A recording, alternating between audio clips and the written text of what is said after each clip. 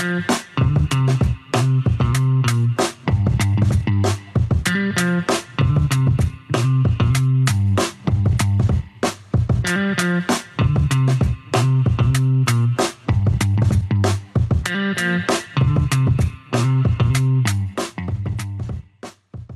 everyone. This is Rosemary Coates at the Reshoring Institute.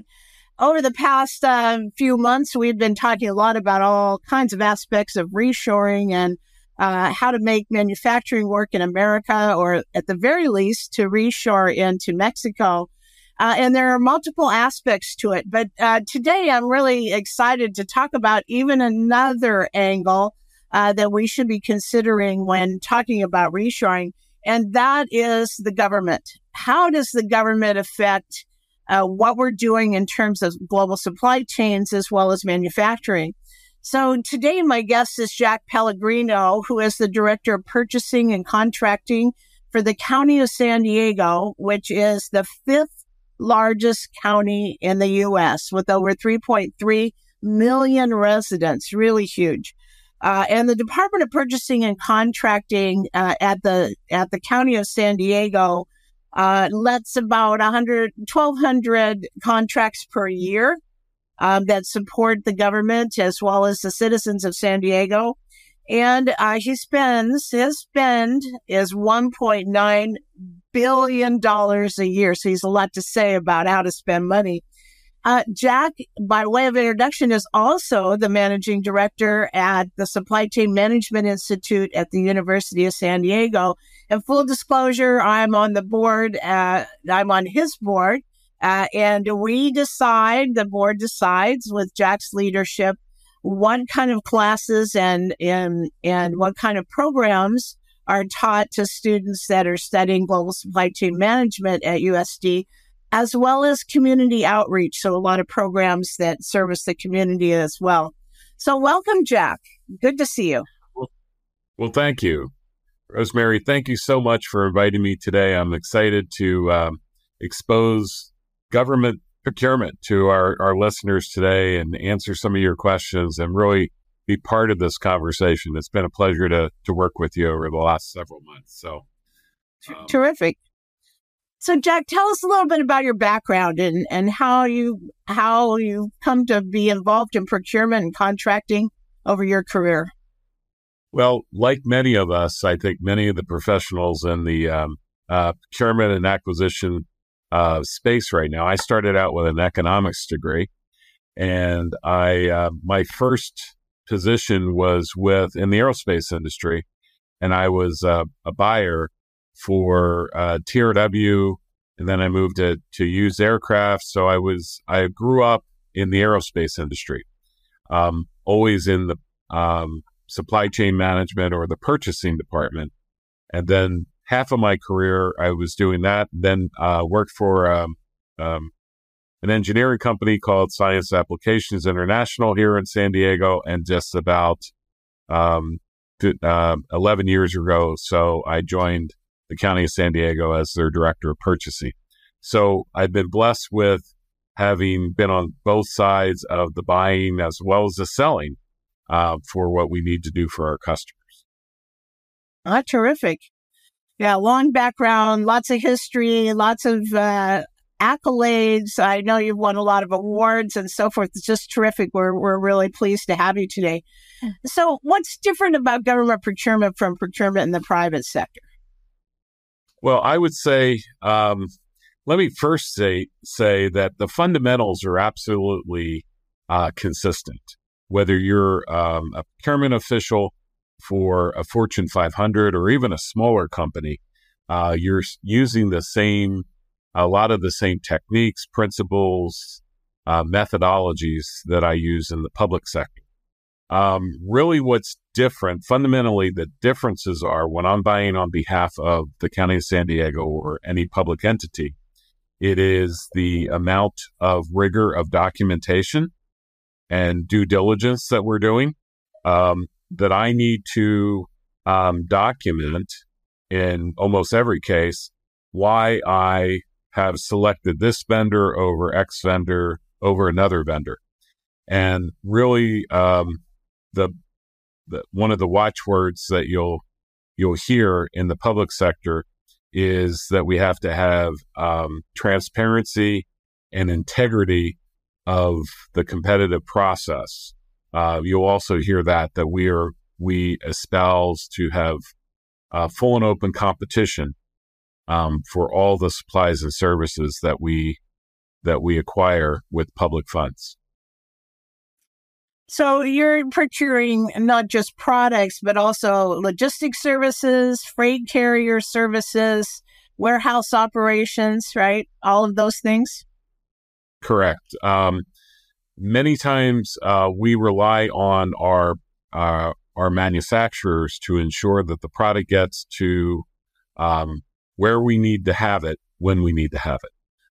Many of the public organizations no longer run our own warehousing operations. Some still do, but we really do rely on the private sector, especially the freight forwarders and the warehousing infrastructure that we have in the private sector to get our supplies to where they need to be when we need to deliver them to our departments so we can service the county citizens of San Diego County. Gotcha. So in the private sector, so people that are providing warehousing services, for example, or freight services, might contract through the manufacturer, but also through you to provide those kind of services. Gotcha. So how? I mean, you're spending the taxpayer money, right? And I would assume that means you do lots of heavy negotiation, and the expectation is the pricing is going to be different from the private sector when you're in the public sector. How do you protect our taxpayer dollars that we all work so hard to pay into the government? Well, really, again, it's a lot of the same concepts. When I was in the private sector, buying on behalf of my companies, whether it be TRW, Used Aircraft, SAIC, we were always looking to ensure that we had our shareholders' value at heart, that we weren't overpaying for any supplies or services. Likewise, in the public sector, what that translates to is we do a fair amount of research, and again, we rely on competitive solicitation techniques to ensure that we're getting the now current fair market price. Clearly, we're in a situation where, with our inflationary pressures and what's going on in the supply chain, that the pricing has increased over the recent couple years. But so we're trying to ensure that whatever prices we are paying are fair in today's current market value. One of the things, and one of the things I might add, there's an urban legend that government always buys at the lowest price.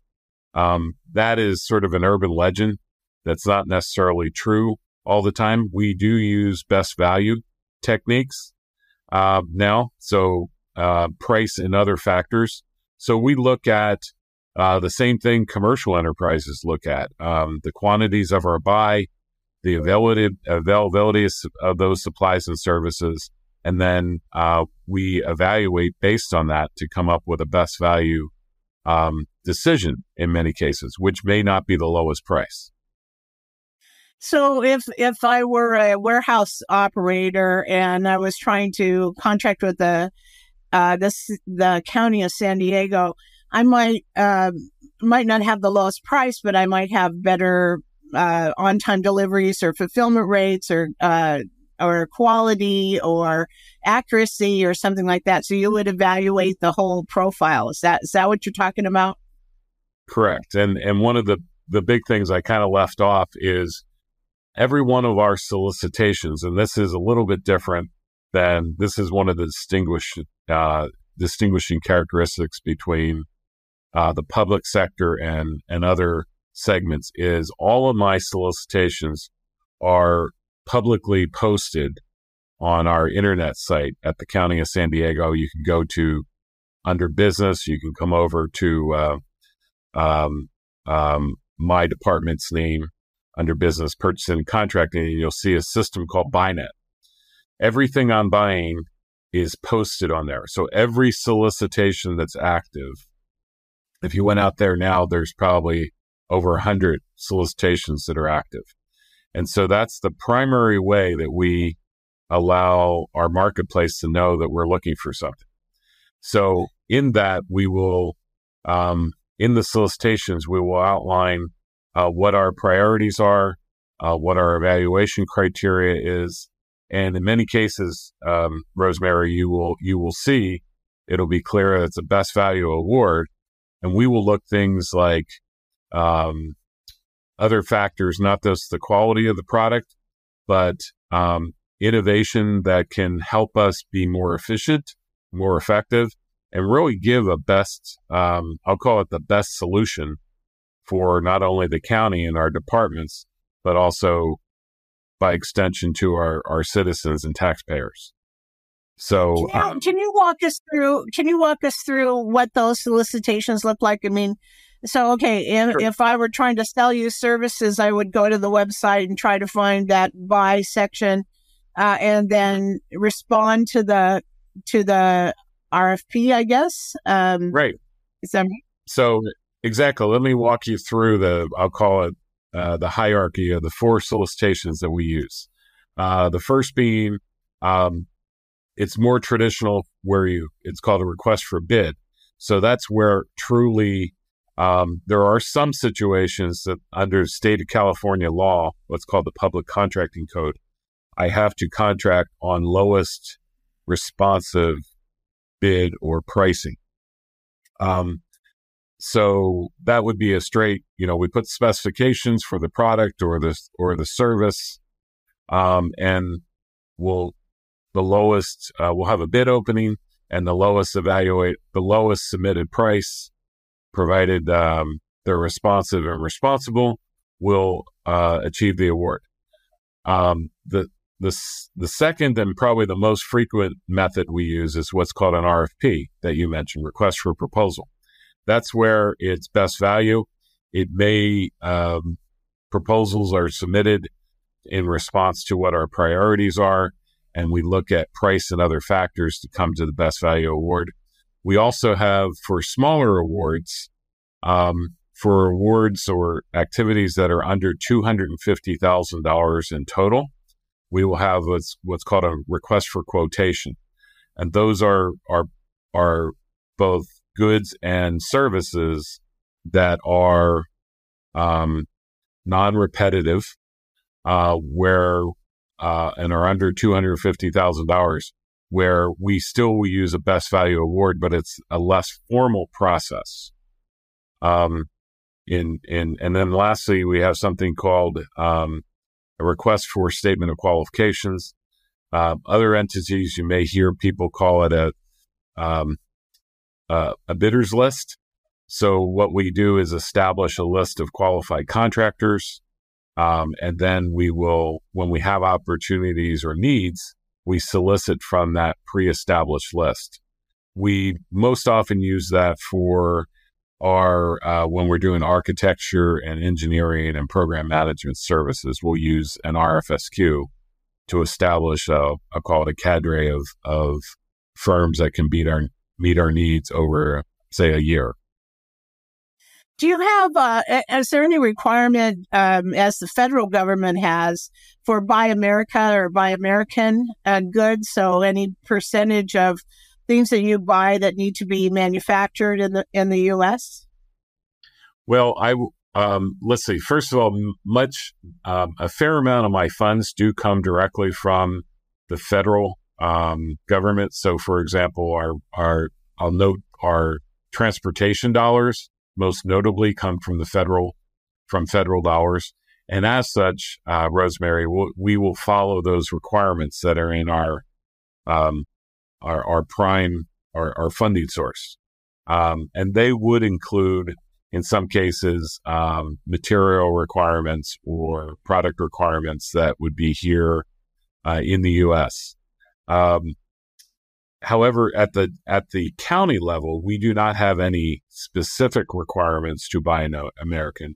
We do have an ordinance that it's in the county of San Diego to buy within the region. So we call it a local business desire to support our local San Diego region in businesses. So we do have a preference program for that. So do we. We like to have all kinds of stuff bought locally, or at least in the U.S. I think it's so important to rebuild manufacturing in America right now. And of Absolutely. course, with the three big funding acts, federal funding acts, the Inflation Reduction Act and the CHIPS and Science Act and the Infrastructure Act, all three of those are putting billions of dollars into manufacturing in the U.S. And so there should be more over time, there should be more capability in America. So there's more potential suppliers that can offer goods that are actually made in America. So let's talk for a minute about procuring infrastructure in San Diego. Are you doing things like EV battery charging stations? Are those your responsibility, or does that go to someone else? No, it would be my responsibility. And I think to take us back a second, I think you'd be very pleased in some of my metrics that we've already achieved for our local awards. So last year you mentioned in our opening that I awarded about a little bit over 1,200 contracts last year. Of those contracts, over half of them were for local awards here in the San Diego region. So it was firms that have either headquarters here or a major operating facility. And that represented $2.7 billion of future spent. So if you looked at my metrics right now, my local spend was a significant of the $1.9 million, well over $1 billion of that was local spend by local providers. So what kind of things are we talking about when you say local spend? Is it services mostly, or are you buying products? It's the full gamut, because I do buy everything from health and human services to parks and recreation to libraries, and that's the real blessing that we have here in the San Diego County. Is it's kind of a unique job I have because San Diego region is so large. Geographically, we are larger in the San Diego region than the state of Connecticut. Okay. Wow. Just physically.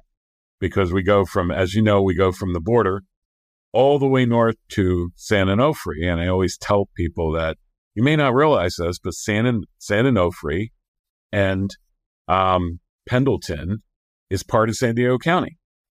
And they go, really? So you're talking about the San Onofre nuclear plant, right?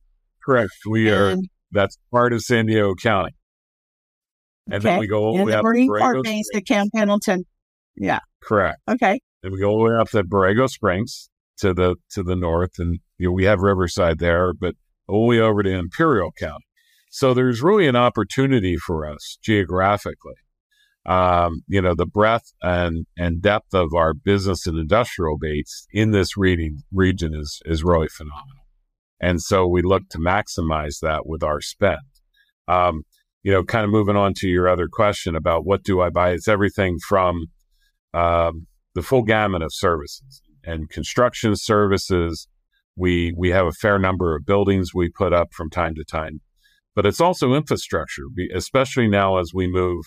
The county has a very aggressive climate action plan, and part of that is we are electrifying our fleet of vehicles over time, and that includes the charging stations that you mentioned. The challenge I have is I need those charging stations to be available to us, not only here around my operations headquarters, which is in Claremont Mesa, but also out in Borrego Springs.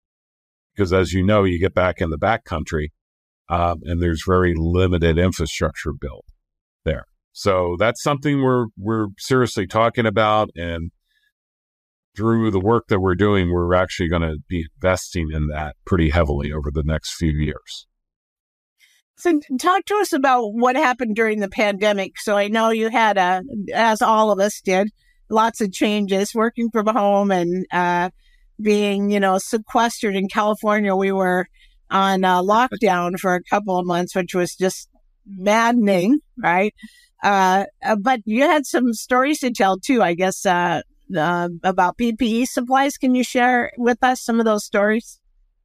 Oh, yes. They're still fresh in my mind, and I guess it will be one of those things that will be forever in my historical career of a defining moment. We, like everyone, I would say, Rosemary, we in government maybe weren't as attuned to the supply chain prior to the pandemic that suddenly it was thrust upon us during the pandemic. I mean, that's really true for everybody. That's really true for everybody. I used to tell people what I did for a living. Somebody would ask, and I'd say, supply chain management, and their eyes would sort of glaze over. And, right. Right. And they were like, let's move to the bar. I mean, not interesting at all. These days, right. Supply chain management is front page news, headline news in the Wall Street Journal. Right. Yeah. I will say, I was fortunate here because of my experience and because the way the county of San Diego was run previously, or is run. I had a seat at the table of the executive leadership table from day one.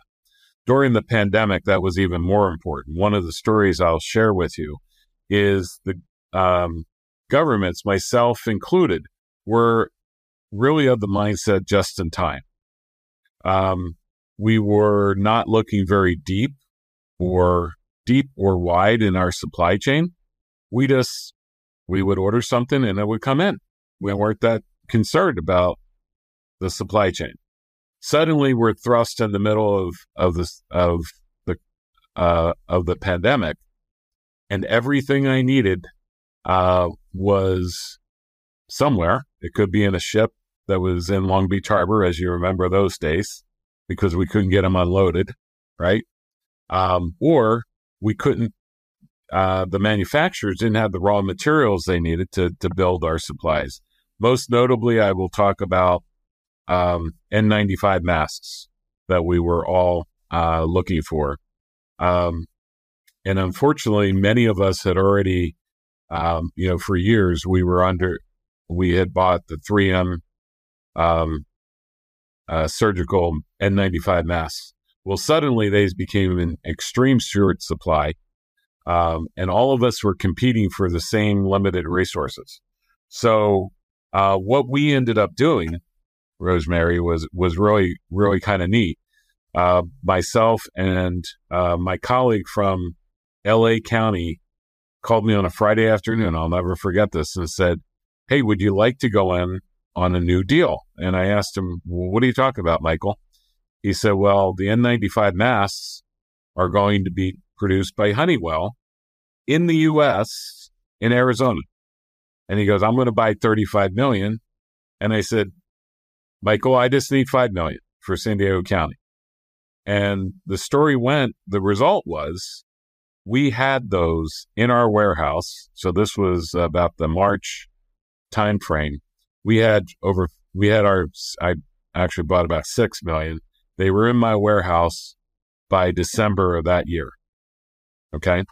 But it really caused us to rethink our supply chain and our approach to the supply chain, and look for alternative solutions that we may not have considered in the past.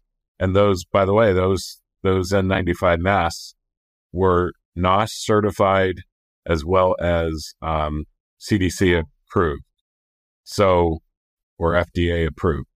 So the crisis allowed us to take a different look at the supply chain, which we had never done before. So different inventory management policies then, right? Keeping stock on hand for certain supplies, which is a difficult inventory problem to manage, right? Because you have to to make sure you're rotating the inventory and using up stuff that doesn't expire and all of that, right? Yeah, the other anecdotal story I can share with you is we had in our warehouse something like 300,000 older N95 masks that were there for a pretty long period of time. We went to take them out of storage, and all the elastic on them had deteriorated. So probably one of the most interesting purchases of one of my team members made was we bought 1 million rubber bands. And 1 million rubber bands. Okay. We retrofitted the elastic on the masks to make them usable with, non-LASIK. I found out a lot about rubber bands, that there is a non-latex version you can get that had to be a certain intensity so it would actually hold the mask on. And then we got a local nonprofit organization, the Rock Church, and they actually provided the labor for us to replace all the elastic on these masks to make them usable, which, it was American ingenuity at its finest. That's great. We bought the 1 million rubber bands. Somebody was like, the supplier we called, and they were up in San Bernardino, said, "Did you put a wrong decimal point in your order? You wanted how many boxes?" And we said, "Everything you have." And they go, and we got them in 3 days. So. Wow. Well, that's terrific. Thank you, Jack, for joining me today. It's been really interesting. And hopefully, the way you're spending money on behalf of taxpayers, at least in San Diego County, and coordinating with government requirements and so forth, it's really, really helpful, and appreciate your support of all of us citizens of California. So thanks again. Great. Have a great day. Okay. You too, Rosemary. Thank you.